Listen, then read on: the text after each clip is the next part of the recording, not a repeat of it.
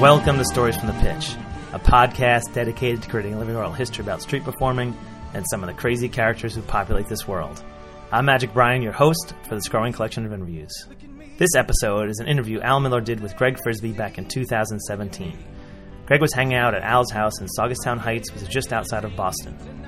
Greg tells Al all about his start as a magician working in Harvard Square before moving west to San Francisco and putting down roots for many years. They talk about how much Harvard Square has changed over the years from a very workable pitch to what it is today. Greg talks about doing shows at Pier 39, performing at fairs, his Rubber Chicken show, which is no longer new as they mention in the interview, but the main show he's been doing, and the joys of traveling with unusual props, including the trials and tribulations of traveling with the Rubber Chicken cannon. Something I think we all need in our lives.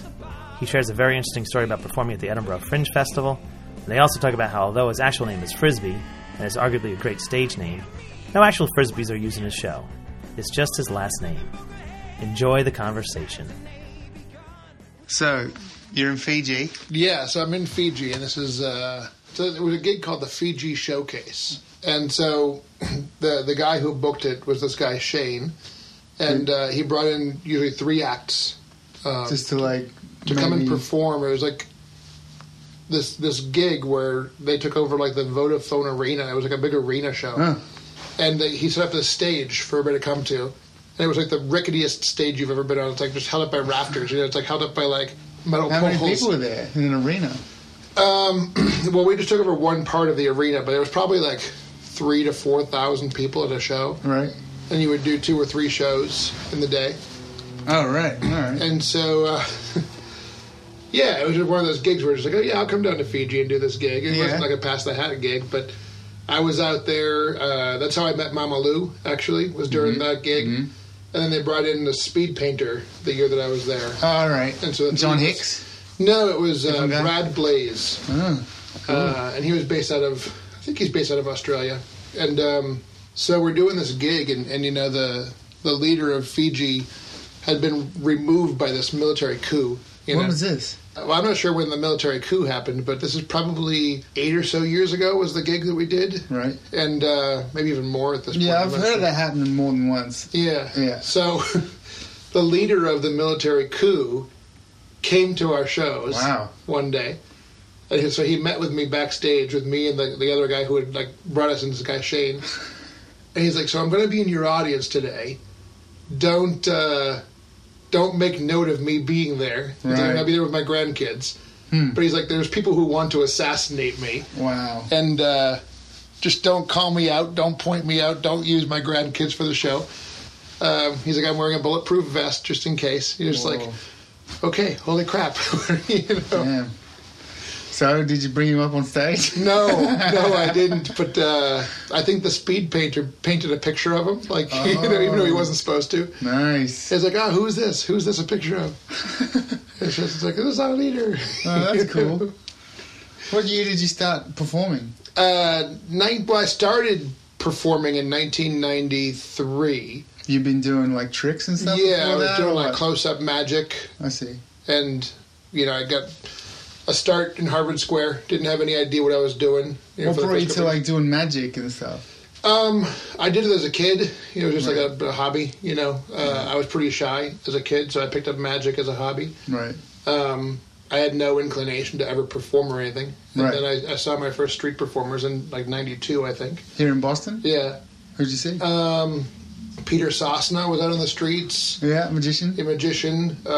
You know, I think I saw, you know, Peter Panic was out there, Mark Farneth, the Jim Show. Nice. You know, there was a magician named Sam who was out there. Sonny Holiday was out there. Yeah, Sonny Holiday? Yeah. Nice. But what was cool is, you know, I didn't have any idea how to put together a show or anything. You know, but And any of those guys help you out? Yeah, there was that camaraderie at the end of the night. We'd sit around and they'd be like, oh, you know, this was good, that was bad, don't do this, you know, don't say that. Were you working the pitch or the alcoves or what? Yeah, there was the WGBH store used to be out there. Right. And there was those little storeaway entrances, you know? Yeah, yeah. So I would go out there and just try to do a little close-up show. Magic. Yeah, and so I would carry a bar stool on the train with me, and I had a little briefcase. I would just do all these little goofy card tricks and stuff. And, cool. But then I saw circle shows that first time we're out there. I was like, I want to do that. Right. I want to learn how to juggle. eat fire, and that's when fire was still allowed everywhere in the city. And, right. You could juggle fire at Harvard Square, yeah. Until the tree got lit on fire. I think there was a tree in Harvard Square that got caught on fire, and they tried to blame it on Peter Panic, I think, at one point. Really? But it wasn't him? No. Oh, no. Because he would always be riding around with his torches, and he would be on his unicycle. He'd be kind of like starting a show by riding around with his unicycle, holding the torches in the air. Right. And they wanted to say then somehow, like some punch or something, somebody lit the tree on fire. Right. And they just, they said it was... And then they banned it. Yeah. Harvard Square, back in the day. Back in the day when it was magic. Right. Yeah, I remember it being magic. When I first came to town, like 98, it was epic. Yeah. You've been there for a while by then, well, I guess. I started doing magic in 93, and then I took like 2 years off and learned to juggle and eat fire. So I came back on the scene in like 96. Right. And I was doing an upside-down straitjacket act and juggling. And how did you hang upside down?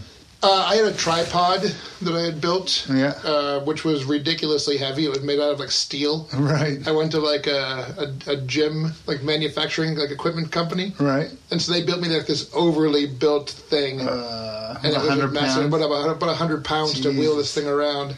Yeah, so I was doing that in Harvard Square, and then it was just magic during those days. There was so many people you couldn't even get cars through on weekends, Yeah, I remember that. I used to live at Central Square, and I would just jump on the T for one stop, and I'd go to Harvard. And I do shows at Faneuil Hall in the daytime, and then at night time catch a cab over. And that's what most people seem to do. Yeah. I didn't feel confident enough with my show that I didn't ever really even audition at Faneuil. I auditioned once, and I didn't do juggling. I said, there's too many jugglers. So I'll do something totally different. Yeah? Magic? No, I did a puppetry thing. Oh. Thinking, I'll get in with this puppetry thing. And you didn't get in? No. Oh, no. And I remember Cyrus was just like talking to me afterwards. He's like, what are you doing? Like, why didn't you just do your show? You would have gotten in no problem. And then you did this thing. Like, what was that? You never went back? No, because I think I auditioned, must have been the year that you came out, like 98. Mm-hmm. And then I moved to San Francisco in 99. Right. And so I just focused on building my show out on the West Coast at that point. Right. Yeah, I guess I only remember meeting you back then, and then you were gone, and I didn't really realize, because I wasn't here all that much back then. Right. I was, I'd only come in for a month or two or whatever, start of the year, end of the year. Yeah, I remember Gazzo brought you in, I think, the first time, right? I remember the first day, he's like, this is Al, I think I was hanging out with Panay, actually. You remember Panay, the puppet guy? Yeah. Yeah, because I'd been in New York City. Is it the same Panay who does the Croatia, the Busker Festival? Yeah, totally. Panay Timov. Yeah. I talk to him every year, and then... he wants you to come? I always have to back out for some reason because something else happens. Because a better gig, like any other gig, comes along. Yeah, so... But I always try to go because I'm like, that would be a fun gig. Like, whether there's money or not, it just sounds fun to go. Yeah. In a strange country. Of course, there's always mixed reports about that gig. Well, what I've heard is that it's fun while you're there. Yeah. Just don't plan to take any of the money out. Right. Spend it while you're there. Spend it while you're there, and you'll live like a king, and people will love you. Right. But as soon as you take it out, it's like you could buy a beer with it. Yeah, I did a gig like that in Slovenia where the money was worth not much at all. I think I was there a week, and you just make piles and piles of money. Like every denomination is a bill, so there's no coins. Even the coin denomination is like 5 cents, 1 cent. That's all bills. Wow. So when you get your hat, you got a garbage bag to take it home. But most of it's like, I think the biggest hat I did there must have been like 260 euros, like equivalent. Wow. But it was like an enormous amount of money. Filling up a pillowcase. Yeah. And I think they have the euro funny. there now. But it's a pain in the ass. It took much longer to straight out all the money than it did to do the show. Right. Yeah. Just one show, One show here, you can take you 10 minutes, 15 minutes to straighten it out. But yeah, it's always funny, those denominations. Sometimes you get those randomly in your hat anywhere, right? Yeah. You get this note. I get this note from India or something like that. And it's like 20,000 something or other. Like, that's going to be worth like $50. It's like, $2. Yeah, I've gotten so many different ones. I mean, one of everything, basically. I got some from Russia the other day. 5 whatevers. Like, thanks. I think I'll be street performing in Russia anytime soon. No. Yeah. So you were born Greg Frisbee. That's your real name. That's it. Yeah. Gregory. What, do you have a middle name? Walter. Walter Frisbee. Did you ever think about going by Walter Frisbee? Well, my dad was Walter. Right. And my grandfather was Walter. Right. And I thought about it at one point. I thought, maybe I could go by Walt, like Walt Frisbee. I thought, like Walt Disney. Kind of had like there's kind of a flow there. Like people might associate it with like something fun. Or, it does sound like a stage name. Right. It's funny that that's your real name. Yeah. Did you ever think about having a different stage name? I did when I first started. Like I tried to think of all these different names. Right. And I was just like, I'm going to go by whatever. I don't even remember at this point some of the names. I think I have them in a notebook somewhere. So I started brainstorming all these like performing names. It's like being born like Joey Basketball. But I remember, I think it was Jim who said to me, he's just like, why don't you just go by your name? Like, go by Greg Frisbee. It's a great stage name, you know? Yeah. And I don't even remember what I was trying to think of. It was some ridiculous like names that had nothing to do with Frisbee at all. Right. You know? But Jim always had a good way with branding and website and promo and stuff. Oh, yeah. Yeah. So so you were Greg Frisbee right from the beginning? No, like that's why I think I tried to have different names in the beginning. I think once I started doing my juggling show, right, I went by Greg Frisbee and started calling it the Frisbee Show, which was a mistake, I think. Because of the gym show. Well, but it's also just like, it's the Frisbee Show. People think I'm doing something with Frisbees. Yeah. Right? So, I think that my website is frisbeeshow.com, and when I write to people, try to get gigs, like, we don't need a Frisbee act. It's like, Frisbee guy. I don't do anything with Frisbees at all. Like, there's no Frisbees in the show at all. It's just my name. Oh, man, that sucks. Yeah. Maybe you should learn some Frisbee tricks. I should at least do one. Yeah. Do one throwaway Frisbee trick and throw it back. Have you ever thought about like having Frisbees that you like give away like for $20 or whatever? Yeah, I thought about that. Merching it up. Yeah, the nylon twistable ones that you can. Oh yeah, right. So I wanted to have the official Greg Frisbee. Frisbee. So nice. it would say Greg on the Frisbee. Yeah. And have the Frisbee be the Frisbee. And you can just put bunches of them in your pockets. Yeah, put them in my pocket, have them fall out of different places. Throw them out to people and sell them for $10 or something like that, and sign them. So if you're hanging upside down in the straitjacket, they could like be falling all over the place, or what? Yeah, something like that. Have them fall out of pockets, have them, take off your hat and have them fall out or something. Right. So, yeah, that would be cool.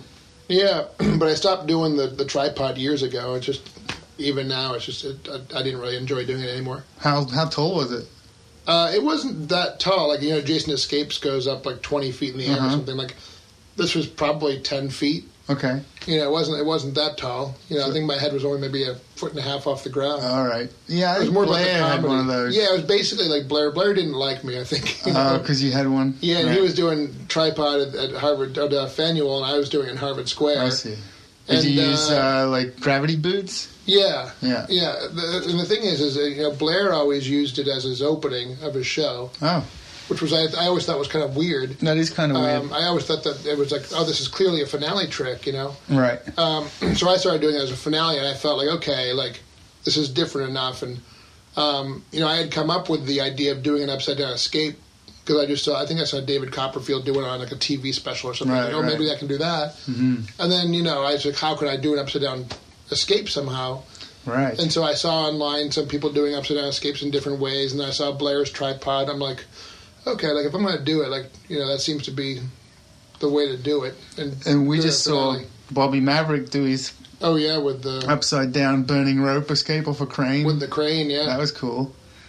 I was worried for the guy. Of course he's done it before, but like I haven't seen him do it. Well, I asked him if he had a harness or something, like some sort of protective cord or something. Like what happened? He had a rope, but actually he had a safety rope. Oh, he did. And we were holding it. Okay. But the fire burned the safety rope, and it burned. It snapped. It came down. So he's hanging there by his burning rope, and I'm like, well.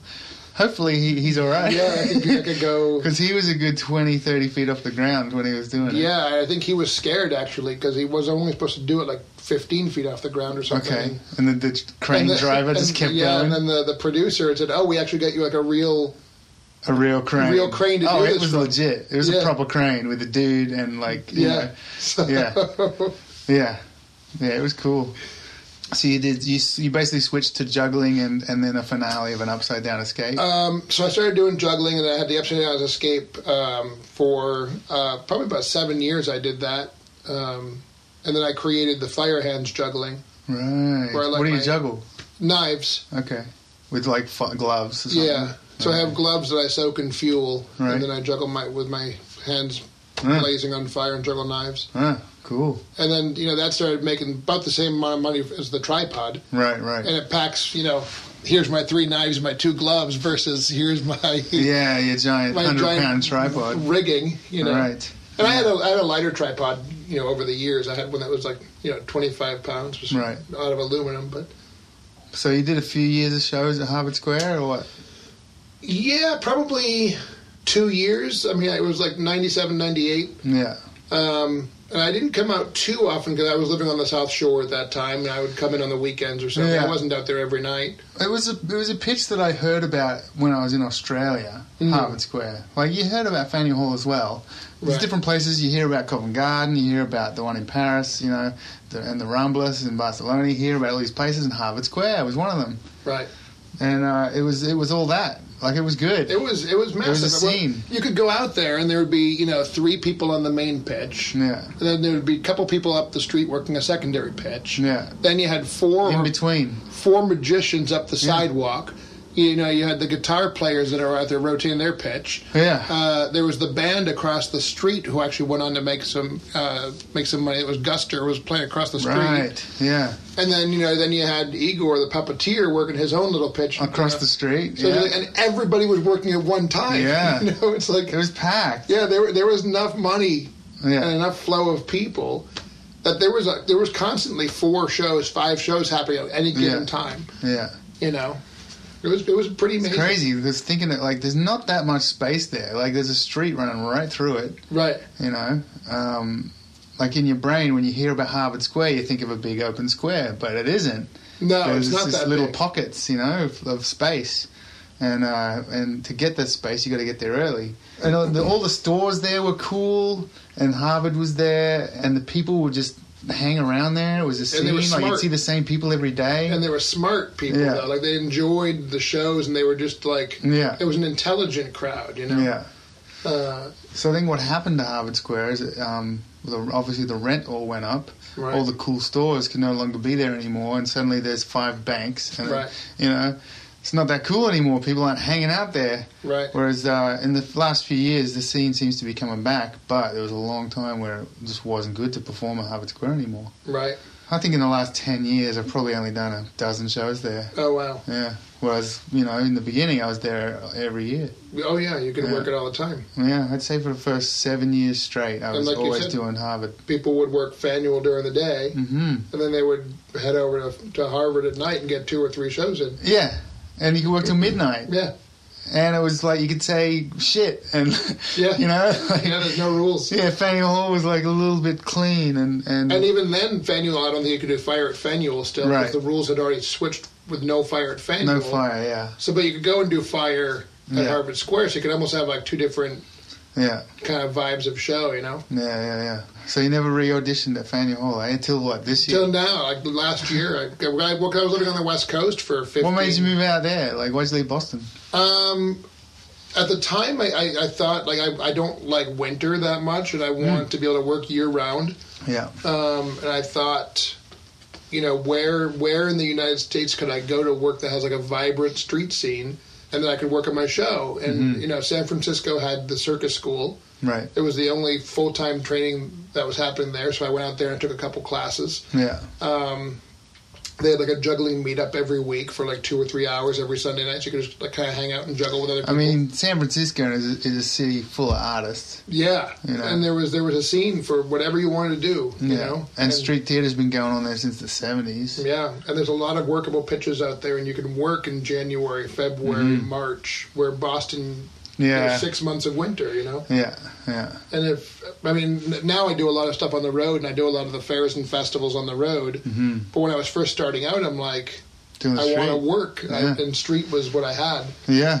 Did you know anyone out there when you went? No, I knew nobody. I packed my car and drove cross country. Nice. And I didn't know anybody out there. And just went, hey, I heard about Pier 39. Yeah. And the kind of the ambassador of San Francisco was Fred Anderson. Do you know Fred Anderson? Oh, yeah. I mean, Fred is like, just welcomes every performer who comes into town. Yeah, yeah. He's like, oh, let me show you around. Let me take you here. Let me introduce you to so-and-so. Oh, come to juggling night. Hey, come out and hang out with me on pitch. We'll go do shows together. Like, yeah, he's a good guy. Totally open to kind of just like hanging out. You know? I was hanging out with Paul Nathan when I was there. Was he around then? Yeah, Paul was out there. Paul is still out there. There's a lot of cool people out there. You know, you got the Raspini brothers are out there. Frank Olivier. Frank Olivier's out there. Yeah. And working the street at the time was Pete Sweet was working the streets. Oh yeah. Eric Cash and what's his name? I can't think of his. He went by a Confusionist. Confusionist. And he did like the really crazy bike tricks and did a straightjacket escape. Oh. I can't think of his name off the top of my head right now. But yeah, there was people working out the circle pitch there. Yeah, I only ever worked out front. Like, I never did Pier 39. Right. I came through... I must have gone through in like 2001 when I was with the Bindlestiff Circus. And, and there was a couple of days there where we were spending in San Francisco, and I went and found that pitch. Right. Where you could just work out front. Right, which is now gone. Nobody works there anymore. Really? The musicians took it over. They kind of tried to... I mean, you can still work it occasionally, but they've opened up the sidewalk. They made really wide sidewalks down the backside now. And there's actually 3 or 4 different places that you can do, like, kind of circle shows. Is there still a million bum statues there, or what? Not as many as there used to be. Guys? Yeah. Silver guys with knives? Crate slugs. Yeah. No, there's not too many of them. I mean, they're still out there, but not nearly as predominant as they used to be. What about the Bushman? I haven't seen the Bushman in a long time. Right. I'm sure he's still out there, too. Wasn't there 2 Bushmen? There was. I think he tried to franchise the idea out. You know, he tried to sell I don't know if anyone's ever talked about the Bushman on a podcast, so tell us about the Bushman. The Bushman it's the most bizarre... I'm not entirely sure how he even makes money doing the Bushman act, but it's this guy who sits on a milk crate, and he surrounds himself with, like, shrubbery branches. Right. And then as people are walking by, he just scares the crap out of them. They don't see him? That's the amazing thing about it. It's they like do people see him. No, they don't. Like, they're so oblivious to it. Right. And, like, you don't, like, walk down the sidewalk and be like, oh, why is there a bush in the middle of the sidewalk? Right. Somehow you just gloss over the idea, and you're okay with that. Like, in your mind, I guess you're just like, oh, there's a bush there. And he just yells at them. Screams at them and freaks them out. Yeah. And then people kind of gather around to say, oh, you know, he scared the crap out of me. I'm going to watch him scare someone crap else. out of somebody else. Right. And then I guess she was like, oh, I saw him scare somebody. I guess I'll give that guy a few bucks or whatever. Like, I'm not sure exactly. Did he have a bucket or something? Yeah, like a little tip jar out there. Okay. Like a little coffee can, but not like, never did like a hat pass or anything. Right.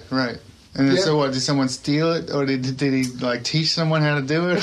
There's a couple different stories that are out there. I'm not sure which one's the real one. So it's just like urban legend, you know. But there was the urban legend that he used to be like a shoe salesman, right? Or he was going to be a shoe salesman, and he decided to try to franchise the idea out, right? And so he sold the idea to somebody. Was the story that I heard?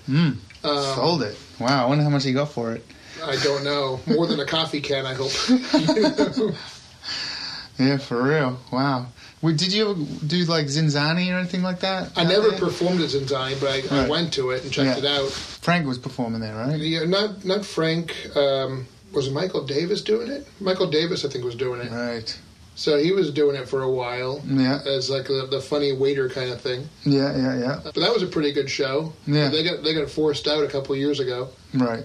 Because of the boat race that was coming through. I think bought up all the empty available spaces that they could. Oh, really? I think it was a little theater, eh? Yeah, they had built like a Spiegel tent right there on the water. Yeah. And I think they got that taken away from them. Oh, that's a shame. It was too bad because it was really nice when you're going down the waterfront. You see the Spiegel tent, which is permanently there. Right. It was isn't nice. Isn't there a Zinzani in Seattle? I think, that's the only one. There was the 2 of them, right? There was Seattle and San Francisco, and now I think there's just Seattle. Right. But I don't know how that one... I haven't heard about it for a while. Right. So you were doing shows in San Francisco, like, and how did you get? You started doing like fairs and cruise ships, or what? Yeah, so I was doing the pier from '99 until now. Basically, I still do it, you know. Mm-hmm. But yeah, I guess about 8 years ago or 9 years ago, I started doing like state and county fairs. Mm-hmm.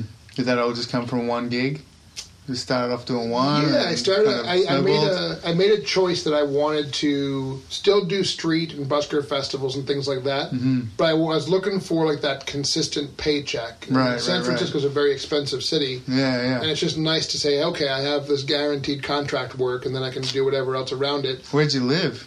I lived different places around the city. I lived on Haight Street for a while. Mm-hmm. Inner Sunset, Coal Valley, over by Japantown. A few different places around, and then I lived in Santa Cruz for a while and kind of drove up. Cool. So kind of all over the place. Santa Cruz is cool.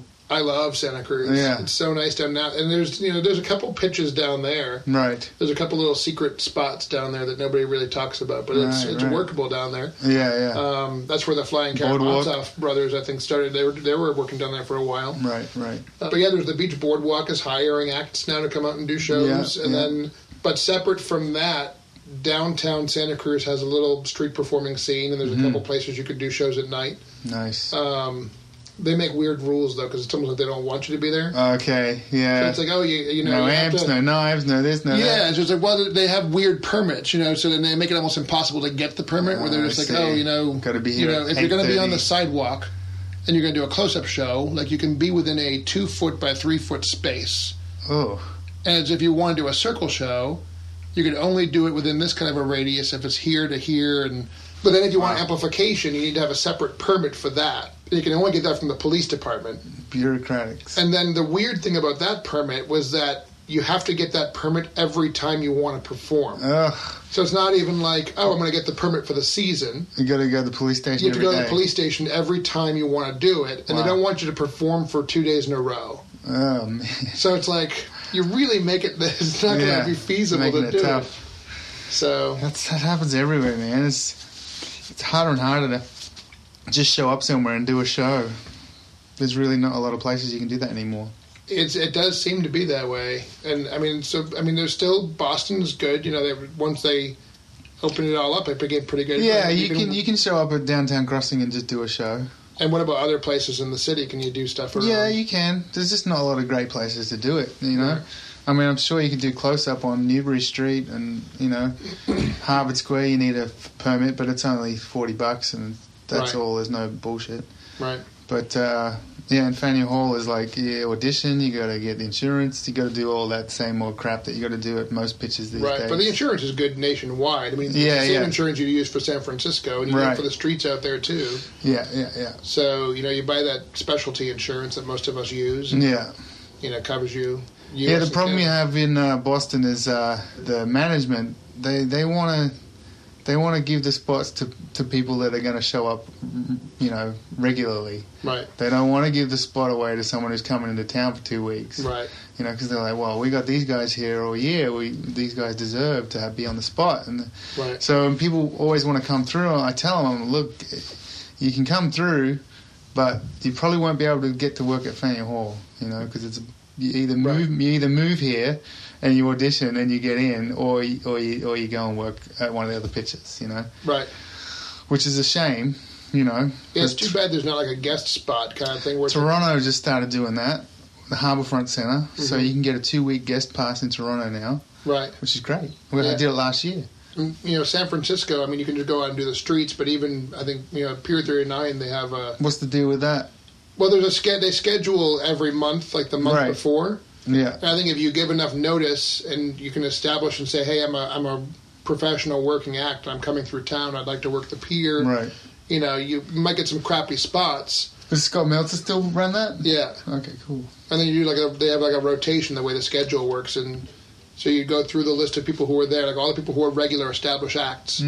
You'd go through the whole calendar basically twice. Right. And then you pick for a guest spot. Right. So it's just like you're not going to get the prime spots. You're not going to get the Saturday. You're not going to get the Friday. Right. You might get a Tuesday afternoon. But so it's like evenings there are like quiet and it's daytime pitch really, or what? No, I mean depending on the show, depending on what type of show you are. Shows go from 11 in the morning until 9 at night, 10 at night. Yeah. I mean, sometimes it gets really windy and cold and shows end at 7 or 6. I think it was like that when I looked at it one day. It was like, oh man, I don't want to do a show here. It's so windy and and most people are done by about 6, but there are some people, you know, like the Sardines would go out there and do the nighttime shows. There's a couple acts that would go out there and work it and be able to really pull it, make it work. Nice. You know, get at least 2 or maybe 3 shows in a night. Right. So, and it's 30 minutes on and off there, eh? 30 minutes on the dot, yeah. Wow. Hat passed, gear off stage. You have 5 minutes of wiggle room. Okay. You know? So the next person's on at 5 minutes after you finish. No, it's a 30-minute spot with a 45-minute break. Oh, wow, really? Yeah. So they've got to let the people go around the marketplace, do they? Yeah. I see. Wow. So every day is broken up into a specific time spots. Right. So people can they can look online and say, okay, at 12 o'clock there's going to be a show. At 1:20 there's going to be a show. Right. 2:40 there'll be a show. And it's always consistent show times. Oh, that's good. Which is nice. You know, because if you have a half-hour block, people know that there's a show. How many slots a day are there? It's only one pitch, right? Yeah, well, on Pier 39 there's 2 pitches. There's one for musicians, and then there's one for variety acts. There used to be 2 for variety acts, but it's just one. Right. But the day is broken up into four blocks. So if you picked like the early shows, you'd get the 12 o'clock and the 1:20. Right. If you picked the afternoon, you'd get the 4 o'clock and the 5:20. I see. And then the 2:40 is a spot by itself. Right. They say, that's typically one of the better shows of the day. Oh, okay. So you get that as a standalone, and then you try to pair that with either the afternoon or the early shows. So you get like 3 shows. Yeah. You ever do L.A.? No, I never did L.A. Venice Beach? No, it always seemed a little scary down there. Right. Stick to San Francisco. A bit more forgiving. Yeah. I've never really had a very edgy show. You know, I feel like that would work for Venice Beach. You have to have like that edgy kind of... Yeah, for real. You know, not in your face edgy, but like... You can say motherfucker at least twice in your show. Yes. Yeah. So, I never did that. I mean, I tried Key West way back when, a couple times. But mostly it was like Boston, San Francisco. Yeah. And then, Busker festivals that I'd get invited to. Yeah. And then, the fairs and the festivals, like the state and county fairs and stuff. And most of my summer started filling up with those. Well, do you remember any, funny things that might have happened to you in San Francisco, down at the pier? So I was doing a show on Pier 39 stage. This is when I was doing the Escape, the upside down tripod. Yeah. And I get 2 people to come up and help me out. I get the woman to tie me up and strap me up, and then I have a guy come up to keep time on a stopwatch. And so I invited this guy up, and he was a little bit of an older guy. He was probably like 60, maybe 70. Right. And he comes up on stage, and he kind of slipped on the stair coming up, and there was like a little metal edging on the stairs that was kind of overhanging, and the stairs probably needed to have some repair work at that point. But he comes up on stage, and we get through the whole Escape. The show is ending. How long was he on stage? Well, the Escape lasts for 2 minutes, right? And then there's the whole build up of like the woman's got to tie me up. I have to tell the guy what to do. So he's probably up there for like 3 or 4 minutes, probably. Yeah, maybe 5, let's say 5 minutes. And so he's up on stage, and we get through the whole thing. And then at the end of the show, like I'm passing the hat for money, and a couple of people came and like, that guy was bleeding pretty badly on stage. Like, right. And I was like, I had no idea. Did anyone notice that he'd done it as he walked on stage? No. Like nobody called out that he was bleeding, but I guess, he was wearing khaki pants. I just didn't even notice, but he had slipped off the edge of the stairs, and like that metal had gouged into his leg. Oof. And so, he was bleeding through the pant leg. And there was some blood on the stage afterwards. I'm like, oh my God, like, I didn't even realize what had happened. Right. And then within a few minutes after the show, maybe 10 or 15 minutes, because there's that 40-minute break or so in between shows. Yeah. The woman comes back up, his wife, and she was in the audience while he was on stage, and she's just like, my husband, he cut his leg really badly. He can't move, Oof. And I'm like, oh my gosh, and then she starts like, this is all your fault. You know? Oh, because you were doing a show? Yeah, and she's like, you forced him up there. You forced him into your show. And I'm like... Right? Oh, you pulled out a gun and told him to walk on stage? Like, have you seen me? I'm a super goofy guy. Like, I'm not going to be like, hey, get on stage now. Like, I don't take no for an answer. Like, So I was just like, that's not really how it went down. But she was, like, adamant about, like, well, we're going to sue you. We're gonna, you know, who do we have our lawyer contact? Like, we need a number for you. We need a number for the peer. You know, we're gonna come after you. And I was just like, okay, well, first of all, let me call the paramedics. Let me call the peer people to come down and take a look at him. And they looked at him and said, okay, yeah, this is a pretty deep cut. Like, we can't handle this here. Like, you need to go to the hospital and probably get some stitches. And and he's like, I don't have insurance. So, like, I'm not gonna pay for that, and who's gonna pay for that? I just want to know who to send my lawyer to. It was like lawyer. And I was like, so I'm freaking out inside, and I'm just like, oh my god, like, is this my fault? Is this the peer's fault? Like, I mean, upkeep of the pitch is not your That's not your responsibility. So, anyways, they finally convinced the guy to go to the hospital, and he didn't want to take an ambulance. They paid for a taxi cab for him. Right. And they drove a taxi cab, like, right onto the pier, right into the end of the pier.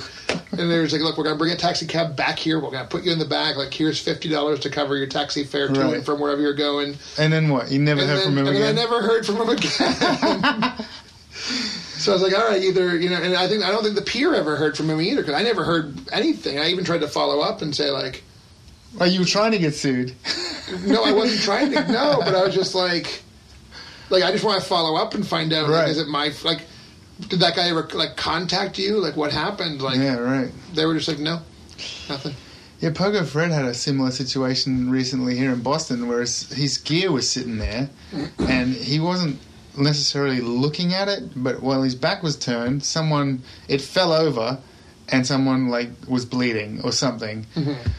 So apparently they, like, ran into it. It hit them in the head, and it fell over, and then they got a little cut on their forehead or something. And immediately, same thing. The guy who was with this woman was like, oh, whose equipment is this? We want to sue. We're going to sue.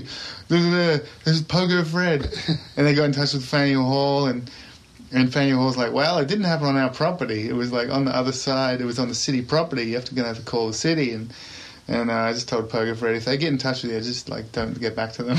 You know, let's see what happens. It's just so weird. Like, people are so, like, litigious, lawyer hungry. You know? Yeah, it's like money hungry, greedy. Hungry. Yeah, I'm hurt. Whose fault is it? Yours. I want your money. Right, assholes. But America's always been like that, kind of. I mean, Australia's getting a bit that way too. But it was always like. You know, I kicked my toe on your lawn, you know, whatever, mate, have a beer. So did you develop the Rubber Chicken show when you were at Pier 39, or when did that come about? Yeah, I mean, no, at Pier 39 I still do my regular, like, busking, juggling show, and I do the Fire Hands as my main finale there now. The Rubber Chicken show came where I was doing, like, a state fairs and festivals, and I wanted just to create a new routine for my show. Something to sell. Or just something different, a different routine. You know, I try to change it up every few years. It's like, oh, I have this idea. I'm going to put this in my show. And so I created this Rubber Chicken cannon bazooka thing out of PVC pipe. It was like a modified potato gun. And I had this guy build it for me with a remote control, which was pretty awesome. And so I would stuff the chicken in there, and I would launch it myself with a remote control, like a big red How far does it go? It would shoot maybe like 100 yards or something like that. What? 75 yards. Pretty far. Wow. Depending on how much pressure you put into it, you could kind of regulate how far it was going to go. There's a guy called Chairman Jim in Canada who has this giant elastic band, and he shoots bread at the show next to him. It's so great. Or just someone walking down the street. That's pretty funny. And, like, he's good at it. And every now and then he clocks someone right in the head, or he gets it right in the sunroof of someone's car or something. Oh, that's funny. It's quite amazing. But yeah, so 100 feet. That's pretty cool. Yeah, it can go pretty far. And so I put that in the show as just something different. Like I said, I'm going to create this Rubber Chicken. I'm going to catch it in a KFC bucket on my head, which is really it's a paint bucket that I painted red and everything, make it look like a KFC bucket. I debuted it at the Oregon State Fair probably 5 years ago, I think. Like it was a 12-day fair. And on the third day, people started showing up with their own chickens. Like, there was like, we love rubber chickens. We heard you have this chicken thing. Like, chicken cannon. So I was like, oh, that's really weird. Like, Hashtag chicken cannon. Yeah, within 15 years of doing shows, like nobody ever did anything like weird like that. Right. It's like, wow, maybe there's something here to this whole chicken thing. Like people seem really excited by it. Yeah. So then I started thinking of all these different ideas of like, oh, what could I do with rubber chickens? Like I could have my ball spinning routine, which I had been doing on ice cream cones. So you do it on rubber chickens So now. I could switch that to rubber chickens. And then I said, oh, I have this rubber chicken kazoo idea.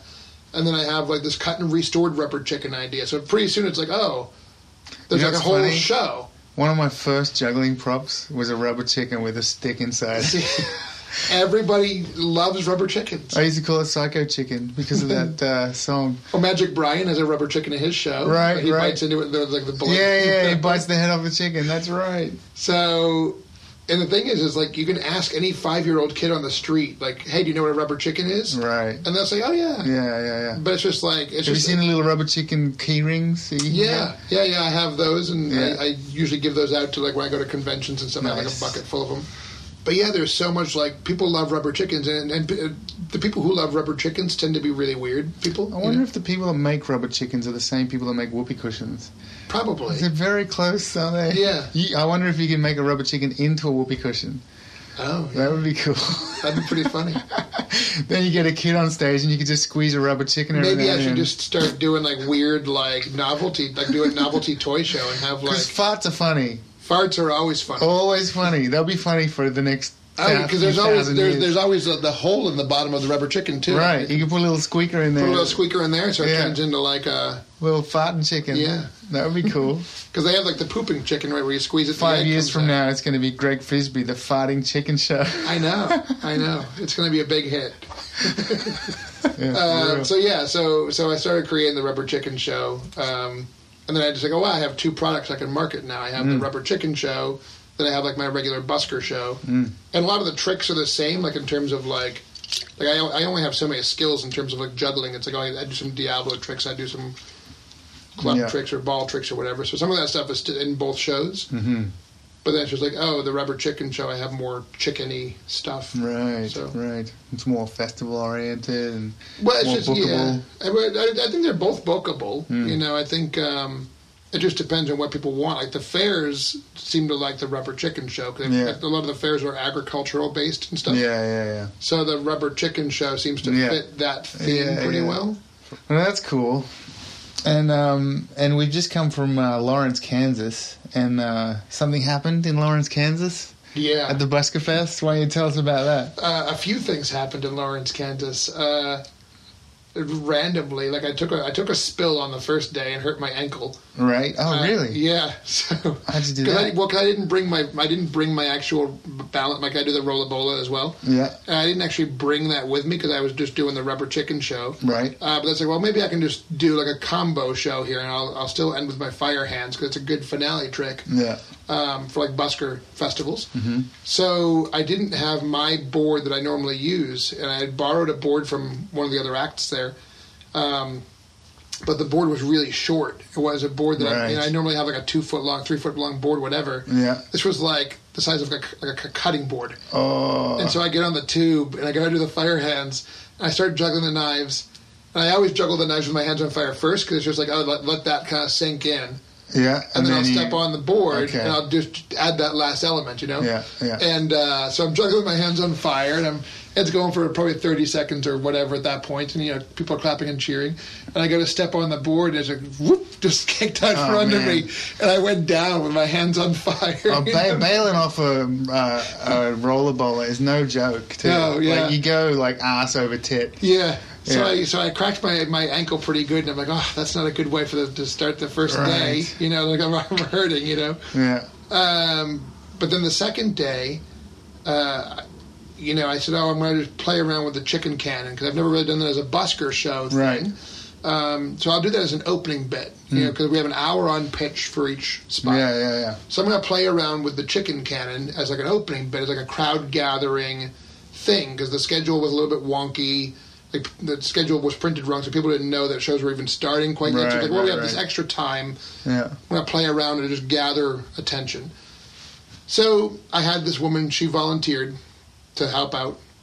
And I said, okay, this is how the cannon bazooka works. And I'm going to let you fire it at me. And I'll wear the helmet. And I'll try to catch it when you fire it at me, and we'll just see how we go from there. Right. So she fires it at me, and like, boom, I nailed it. Like, I caught it on the first shot. And she's like, okay, great. And so people are starting to gather around. It's like, oh, that's cool, like, blah, blah, blah, blah, blah. Yeah. I said, okay, now it's your turn. I'm going to give you 3 tries to try to catch the chicken. So I'm going to send you down across the pitch. I'm going to stand here. You can wear the bucket helmet and try to catch the chicken. And I do this all the time with fairs. You know, it's right. pretty, like, it's, you know, sometimes it works, sometimes it doesn't. But, you know, it's a rubber chicken. It's one of those really floppy ones, too. So it's not like, even if you get hit with it, it's not going to hurt you. Not going to hurt, right. You know? With the rubber chicken cannon, don't move too much, because I don't know where people are coming from. Right. You know, because there's people all over the place. It's I said, you know, don't move backwards, don't move side to side. Like, you can move forward, or you can, like, squat down where you are. Like, you can bend and twist and, like, right. Just basically stand where you are. Don't run around. Don't go running around trying to catch the chicken. try to catch the chicken. So, sure enough, I go to fire the first shot. Like, mind you, the show hasn't even started yet. This is like 10 minutes before It's 10 minutes before my actual start time. Right, right. So it's like it's pre-crowd gather. It's like just goofing around, you know. And I go to shoot the chicken at her, and it's looking pretty good. But then it's like the wind kind of takes it a little bit.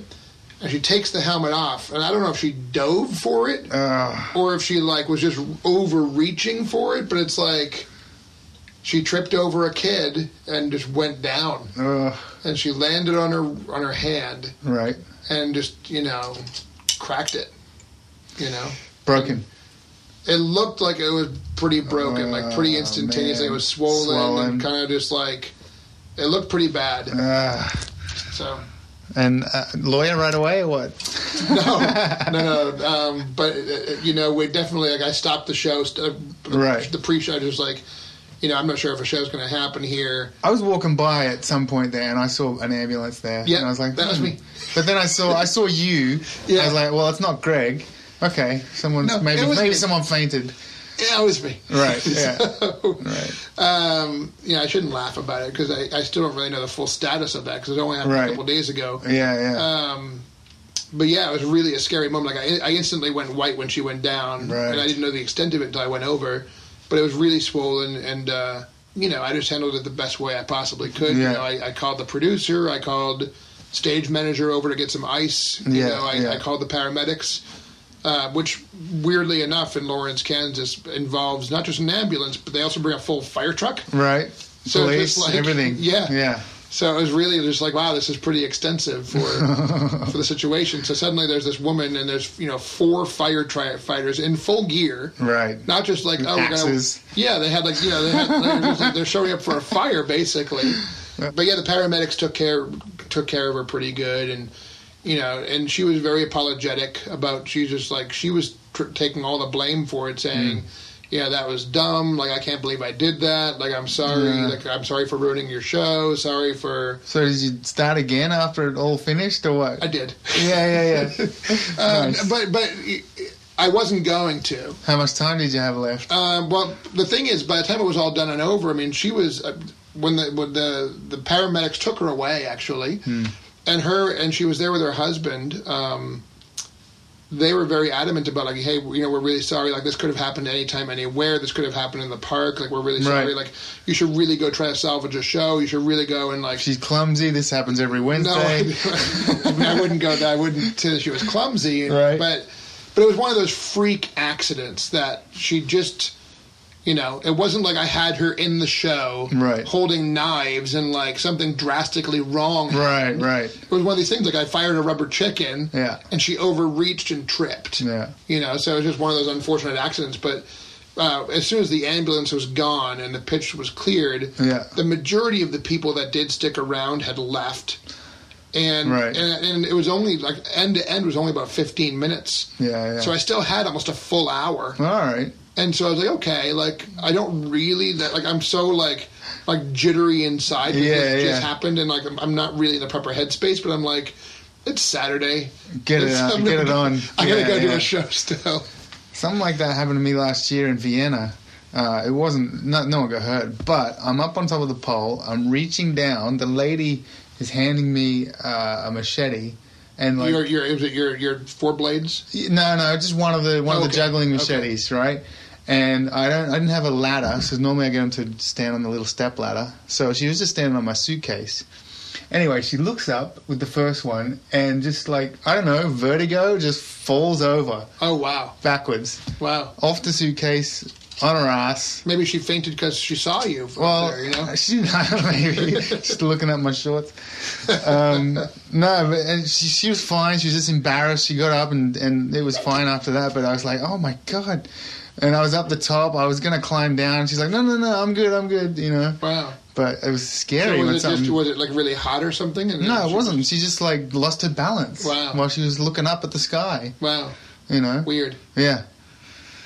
But yeah, it's scary when something like that happens in your show. It's like, oh, man. Well, if everybody's insurance goes up this year, you might see like a little clause. It's because of you. Because they always tell you at the end of the year, like, oh, these are the right reasons why your premium is going cannons. up. And it's just like, right. Woman dives for rubber chicken, breaks arm. You ever have trouble with that cannon with the airlines or TSA or anything? Yeah, once. Yeah? Well, because I have a new one now. The old one was made out of PVC, and I think it was basically turning into a pipe bomb. Right. Where, it's like, it's made of plastic. It's like glued seals, and it's just like, I was working in like 100-degree temperatures with the fair sometimes. I'm like, I had to keep on like resealing it because it started leaking air. I'm like, all it's going to take is for this thing to blow up. Yeah. So I had one built by a T-shirt gun company, and they built me like a modified thing to fire the chickens. They put my logo on the side of it. It was really cool. Nice. So it's made out of aircraft aluminum. And just recently, I was flying to Vegas. This is probably about 6 months ago, and I get to Vegas. Flew from San Francisco to Vegas, and I'm like, my trunk feels really light. And I open it up, and the cannon's gone. And there was no note from TSA that they took it. I haven't been with a chainsaw once. Nothing, you know? Yeah, nothing. And so I went, so I was like, well, fortunately, I'm at the airport still. So I went in, and I went to the baggage claim, I think it was United. Yeah. And I said, hey, like, this thing is missing from my trunk. And they looked it up, and it's like, nope, there's nothing from TSA. Like, there's no note that this was taken from them. Yeah. Like, we're just going to treat it as a pilferage, and we'll just... The exact same thing happened to me. And we'll have to just reimburse you. And I was like, well, and they're like, how much was it? Can you prove receipts? And I said, oh, yeah. It's like a $2,000 prop. Oh, it's not like a cheap thing, you know? Yeah. And it's like, okay, like, this sucks, you know? I'm going to be in Vegas for 4 days, and I don't have the thing I tried to fly here with. And, wow. So it turns out, like, as we're filling out the pilferage thing, like, they somehow get a memo from TSA that they did take it. Right. And they labeled it as hazmat and put it on a shelf somewhere. Right. And I was like, there's nothing hazardous about it. What do you say it is? A T-shirt cannon? Yeah, it's just like you can travel with paintball guns. You can travel with this stuff. Right. You just have to show that the tank is empty. And it's like, here, like, the regulator's off. Yeah. The little nozzle's off. It doesn't hold a charge. It needs a compressor to work. Right. Like, there's nothing on here that would shut, like, look, the buttons are here, the battery's off. It can't possibly hold air or go off. Yeah. And so finally they released it. And I said, well, great, send it to me in Vegas. Like, I'm still here for 4 days. And they're like, oh, we can't do that. Now that it's been labeled as hazmat, we can never touch it again. So you have to go and get it? I was like, well, even though you realize it's your fault and you made a mistake, like, you mislabeled it, it's like, yeah, once it has the hazmat sticker, we're not legally allowed to touch it anymore. And they said, you have 1 week to pick it up or we'll destroy it. Huh. And I was like, okay, well, I'm not going to be there for like a month. So what can I do? And so I finally convinced them to let me have somebody go and pick it up for me. Right. But it had to be a specific person. Like, I had to give them like the person's ID, phone number, all this stuff. It's like, this is who will pick it up. Wow. And here's how it will happen, you know? Yeah, I used to fly with a chainsaw for a while, like, you know. And just one day, I get to Boston, and it's just gone. Yeah. The suitcase is open when it comes out. And I'm like, really? And I open it, and the chainsaw's gone. I'm like, okay. They took my chainsaw out. It was wrapped up in plastic and everything. It was all packed in. All the oil and fuel drained out? Yeah. Or was it an electric one? No, it was the gas one. Yeah. And that was it, man. Like, the same thing happened. Like, I went up and they said, no, we haven't seen it. It hasn't been labeled. I'm called for like 2 weeks, just getting put through different people. Wow. Never heard from. Never knew what happened to it. Like, it's just gone. Wow. Yeah, lost, stolen, like whatever. It's just gone. And you never got it back? No, never. Nope. Weird. Yeah. they kept giving me all these different phone numbers. I'm like, my chainsaw is at the airport. But do you ever have problems with that, though? Like, because it's a combustible engine, right? Right, yeah. Well, now I don't fly with it. Now you can't fly with it. No, Right? I got a little tiny flight case built, and I put it in there, and I UPS it to wherever I'm going. Right. If I'm flying somewhere where I need a chainsaw, I just do it. If not, I don't take it. You know, so I'm going to Australia. Well, I'm not going to fucking post a chainsaw to Australia. You should just get a couple different ones made and have them in different countries. Yeah, So you're just yeah.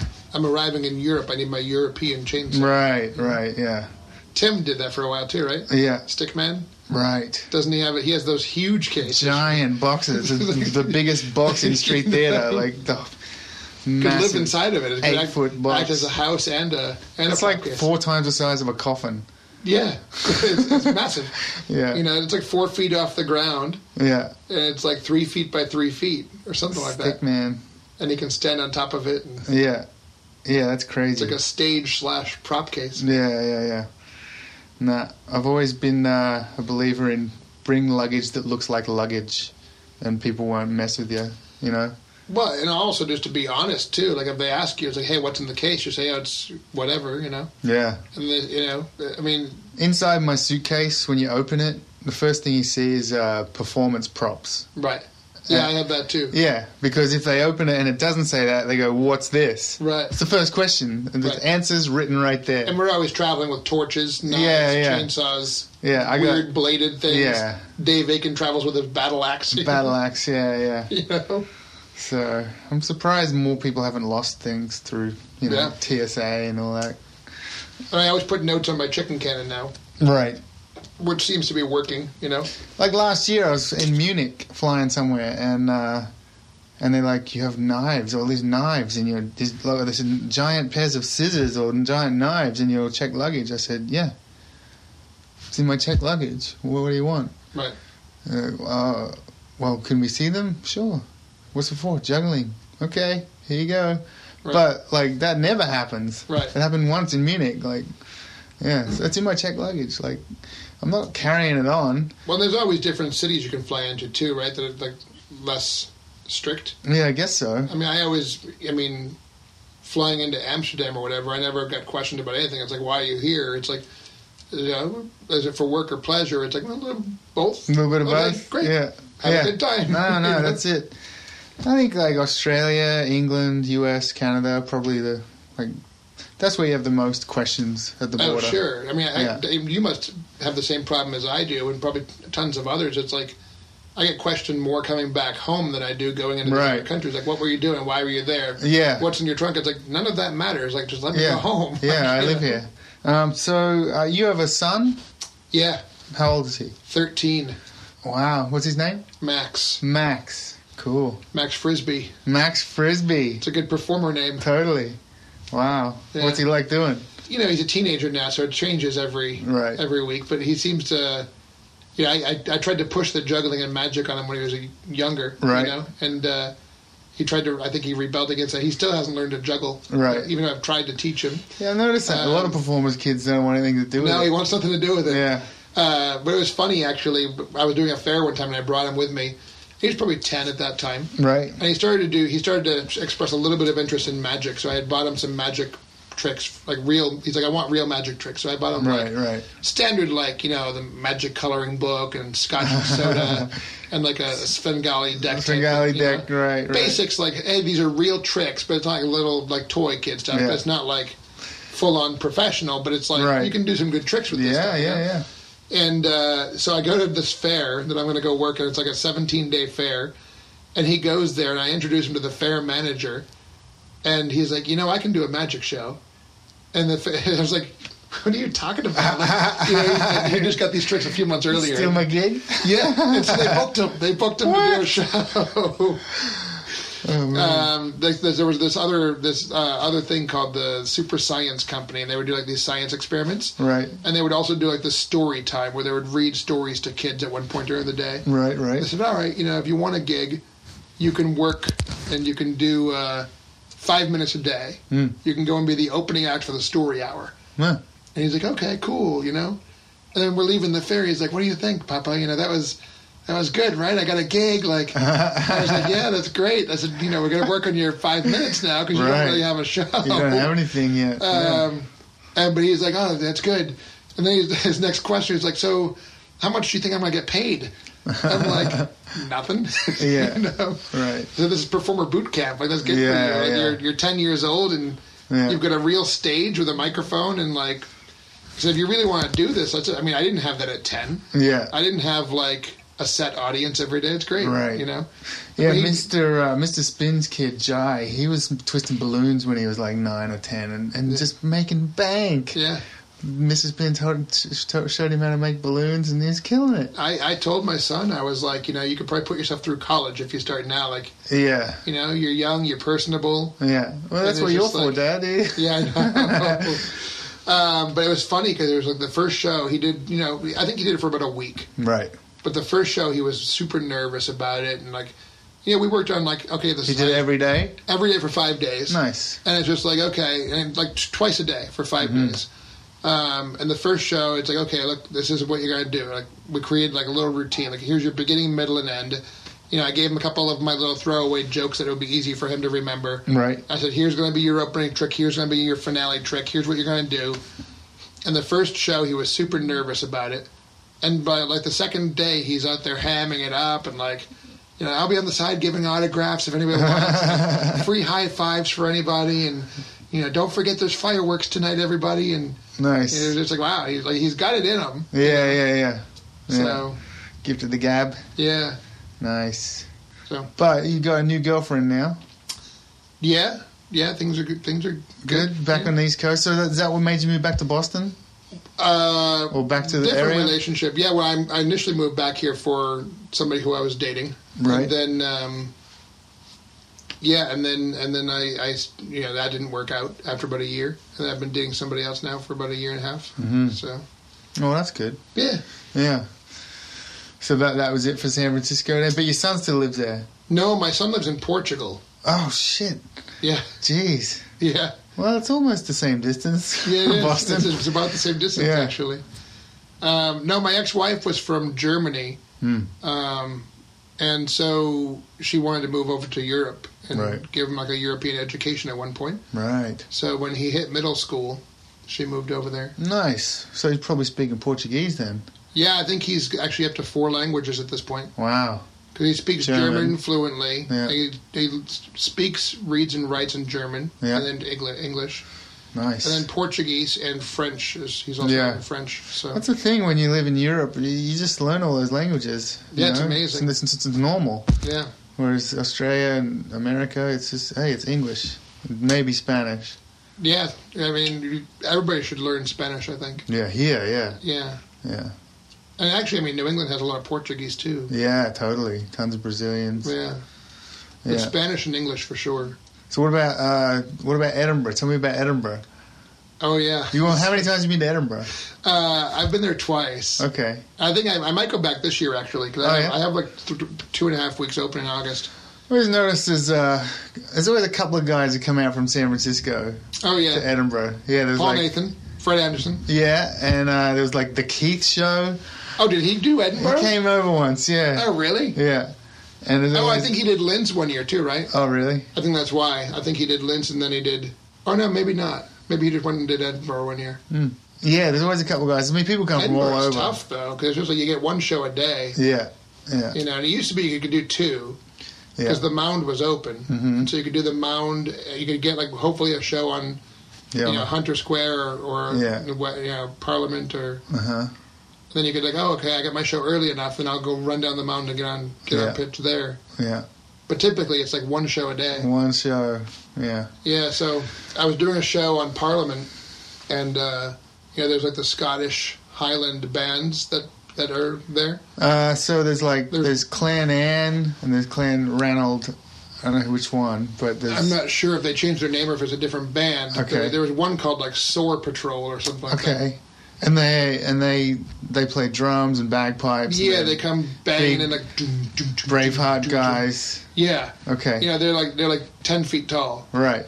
They're massive. So you got your show. So I did my show. I did my one show. Right. And how long are the time spots? There was like 45-minute spots. 45, yeah. Right?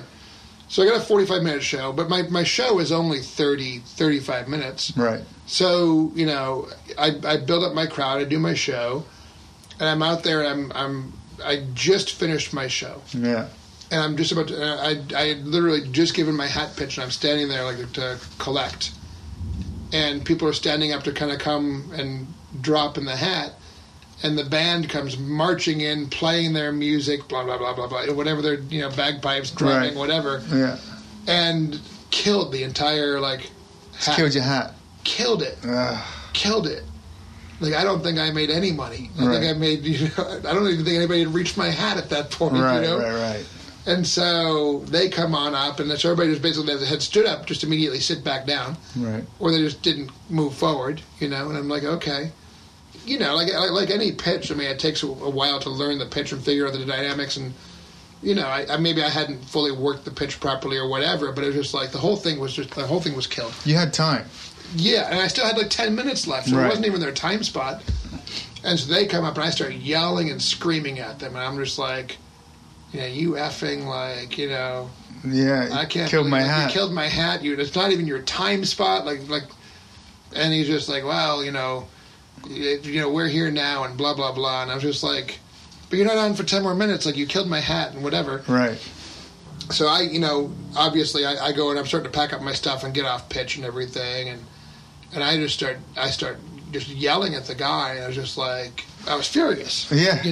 Yeah. Like, that's my one show for the day. Your one show. Whatever the hat was going to be, it's like, it's gone. You're going to pay for your flat. I go out to shows and I never made a lot of money over there, but basically I made money to go out to shows and hang out with people. Yeah.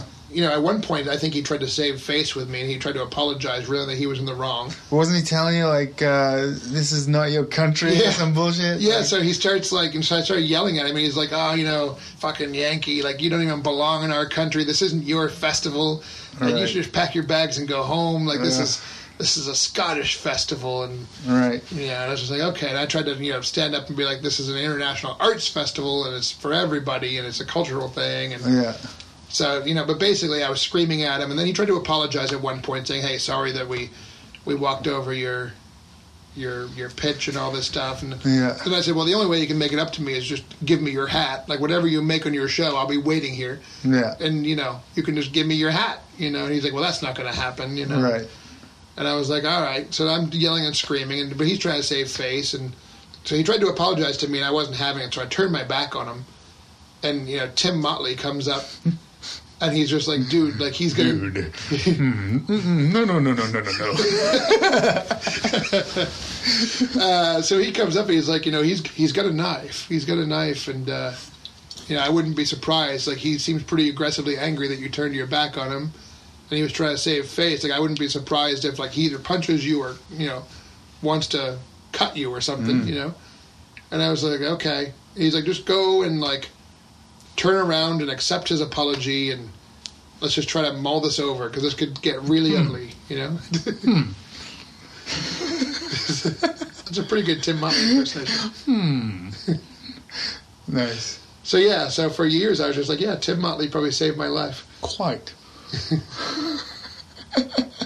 Tim Motley saved your life. You should put that on your promo. Tim Motley. Rubber Chicken Show. Tim Motley saved my life. Rubber Chicken Show wouldn't exist if Tim Motley hadn't saved my life in 2005. Well, that's cool, man. Well, what's next for Greg Frisbee? We'll see. Anything new on the horizon other than the Rubber Chicken Show? Yeah, I've got a couple new things. I have that wiggly board that I showed you the initial creation of, with the giant springboard thing. So it's like a rollabola, but it's a spring. It's a vertical spring. It's an inverted rollabola. Right. It's kind of it looks cool. It's like those spring shoes you can get. Yeah. Like Rumpel wears. Yeah. It's like that, but it's got a board on top. Right. Nice. I think it will look cool. It's going to take a little bit of work to figure it out, but I think it's something different than what other people are doing. Right. Well, that's cool. And you're going to work it in Boston? I'm going to work it in Boston. I'm going to go out and I'm going to bring the magic back to Harvard Square. Nice. I'll work Boston. I'll try to maybe work that downtown crossing pitch, work Harvard Square, work Faneuil. Then I'll go on the road and do some fairs and festivals, and then just try to make it work. And then come winter time, I'll go somewhere warm, I think, and try to work either San Francisco or somewhere else. Nice. And then apply to the Busker festivals and see which ones I can get into for next year. Cool. Right on, mate. Yeah. All right. Well, that pretty much wraps it up then. Yeah, that was great. Yeah. Cool, man. Well, this will come out in about 2 years. Yeah, that sounds good. Nice. I'll be married and divorced again by then. There you have it. But Al was wrong. It took 3 years. Now, before I talk about you becoming a sponsor and giving the podcast a good rating and telling a friend about it, I wanted to mention that Al has a clothing company called Freak Original. You can check it out at freakoriginal.com or on Instagram at freakoriginalclothing. Both links will be in the episode notes. Buy some stuff. Al could use the dough. And now, this podcast is a labor of love. That's why sometimes it takes years before an interview goes out into the world. But we do need sponsorship to keep it going. So if you'd like to become a sponsor of the podcast, contact me at magic@buskerhalloffame.com. You can also visit the Busker Hall of Fame website and throw a little love into our online hat by clicking on the donate button. Or become a sustaining supporter of the project at patreon.com/Busker Stories. For as little as $1 a month, you can help grow this resource and generate more content. Thanks in advance for supporting this project and helping keep busking history alive. Music for the podcast came from 357 Lover. Links to both songs are available in the notes section of this episode on the Busker Hall of Fame website. You can subscribe to this podcast in iTunes, Stitcher, and Google Play, and follow us on Facebook, Twitter, SoundCloud, and YouTube. If you enjoyed this podcast, please tell a friend about it and leave us a review. We'd really appreciate it. If you'd like someone to be interviewed, or if you feel a certain voice has not been heard, please reach out to me and let me know. We're doing our best to capture the interviews and stories with as many performers as we possibly can. So on behalf of myself, Al Miller, who captured the interview, and the rest of the team of the Busker Hall of Fame, remember, if you can't laugh at yourself, find someone else and laugh at them. I'm Magic Brian. Thanks for listening.